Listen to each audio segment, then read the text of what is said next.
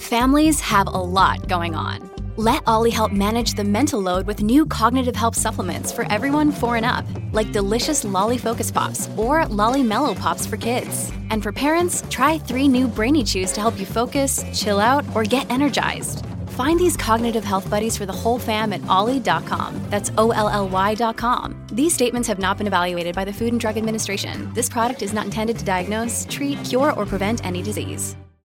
Delicious meets nutritious in the snack that packs a real protein punch. Wonderful Pistachios.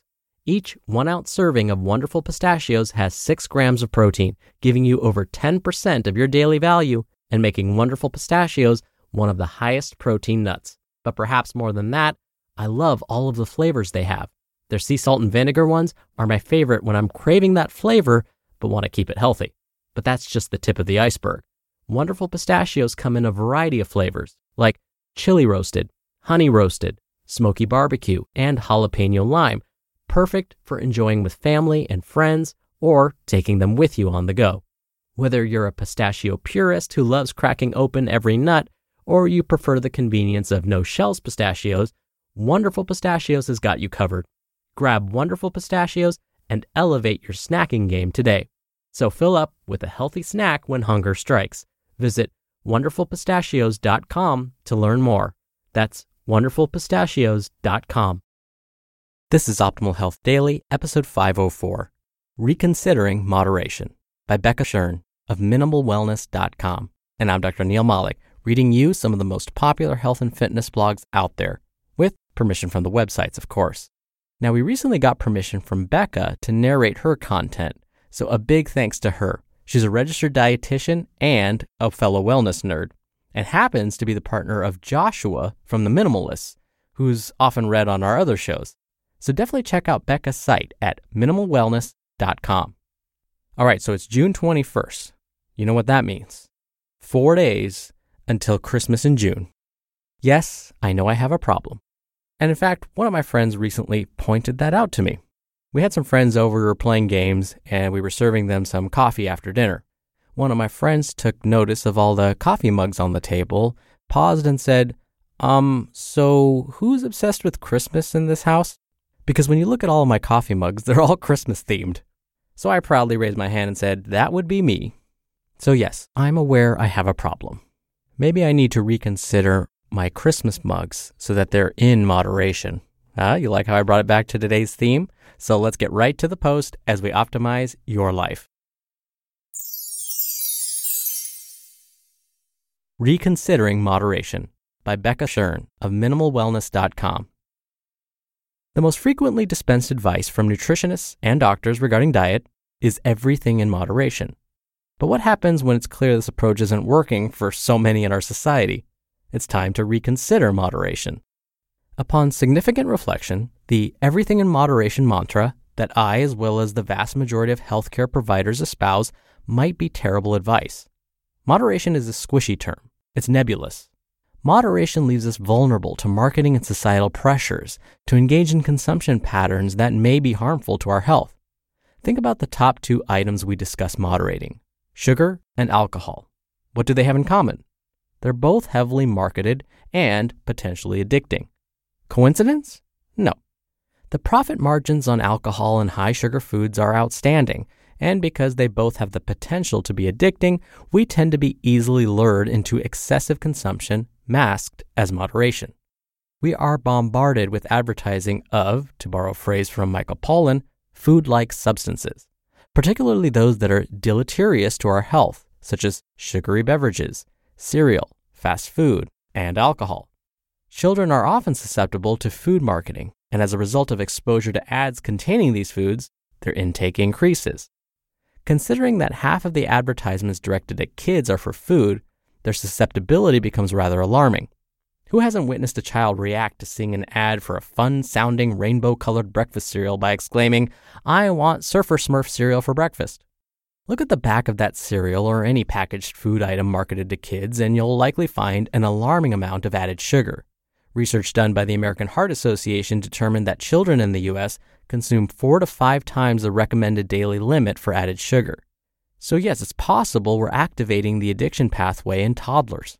Of course, toddlers grow up quickly, and those of us who were fed high-sugar diets may be pre-programmed to overconsume sugar as adults and to be more susceptible to other addictive substances. The average American adult now consumes an average of 82 grams of added sugar per day, which is 3 to 4 times the recommended intake limit of 25 grams for women and 38 grams for men. Clearly, that moderation message isn't working well, and it doesn't just stop at sugar. What sugar marketing is to children, alcohol marketing is to teens and adults. In the U.S., there has been an over 400% increase in alcohol marketing over the past 40 years. That marketing has consequences. Exposure to alcohol marketing results in earlier age of first consumption and in higher consumption patterns in those who already drink. While the percentages of people who drink versus abstain in the general population have remained relatively stable over the past few decades, about 2/3 of the U.S. population consumes alcohol and about 1/3 abstains, the rates of consumption for those who do imbibe have increased. According to physician and addiction specialist Dr. Ruth Potee and an article she references from the Washington Post, half of those who consume alcohol, which is 1/3 of the general population, do so in relatively small amounts, on average less than 1 drink per week. The other half of people who consume alcohol, about 1/3 of the general population, do so in far greater amounts. 1 drink per day puts you in the top 30% of alcohol consumption. 2 drinks per day puts you in the top 20%, and the percentage of people in this category is rising. Then there is a gigantic leap to the final 10%, those in this group that consume an average of 10 drinks per day. Let that sink in. 10% of the U.S. population consumes, on average, the equivalent to 10 drinks per night. If 1 in 10 of us is drinking on average 10 drinks per night, then what's moderate? Moderation is no more than 1 drink per day for women or 2 drinks per day for men. And what constitutes 1 drink might surprise you. 12 ounces of 5% alcohol by volume beer, think not a pint of a standard microbrew, 5 ounces of wine at 12% alcohol, or 1.5 ounces of 80 proof liquor would count as 1 drink. While alcohol consumption is a less widespread issue than sugar consumption, the effects of excessive intake are far more damaging. Considering that most restaurants, bars, and alcohol manufacturers profit by encouraging immoderate consumption, we have to take it upon ourselves to realize that many times what we casually consider a drink is in fact more. With an intake pattern above moderation, it's a short and slippery slope toward heavy drinking and possibly addiction. Our consumption patterns are dramatically influenced by marketing, but they're also molded by social norms. Most of us struggle when we act in a manner different than that of our peers, colleagues, friends, and family. If those in our social circles eat high-sugar foods, it's hard to be the one to deviate from those choices. Alcohol works in the same way. Many social circles function on a steady influx of alcohol.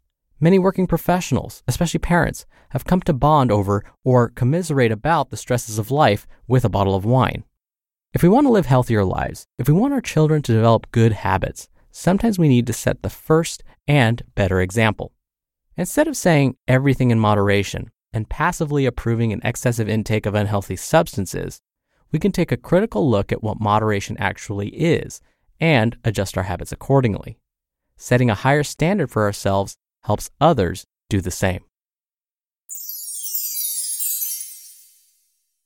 You just listened to the post titled Reconsidering Moderation by Becca Shern of MinimalWellness.com.